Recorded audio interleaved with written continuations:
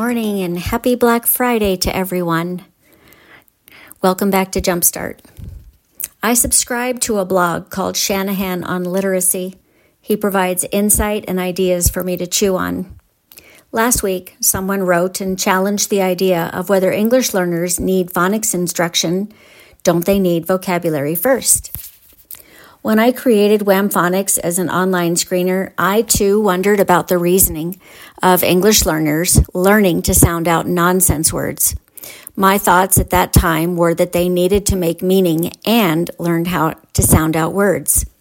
It took me time, as it took the reading community to come around to the idea that yes, our English learners need to learn the sound symbol correlation to the English language, nonsense or real words.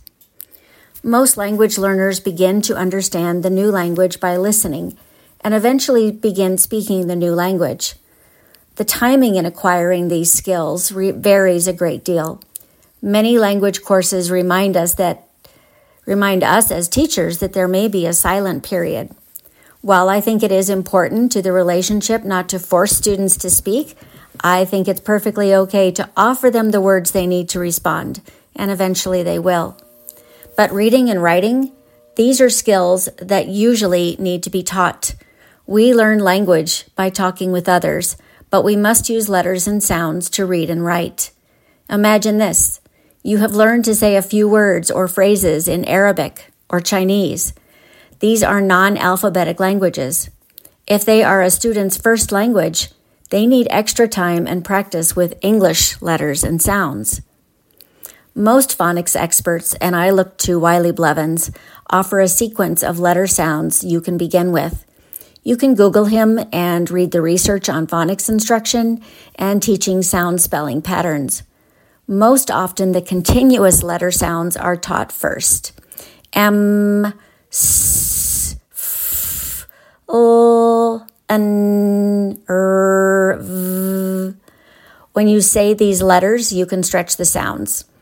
These work well at the beginning of the words. You can look for bingo or flashcards on TPT that are CVC words, including pictures. Stay with one vowel sound for a bit of time.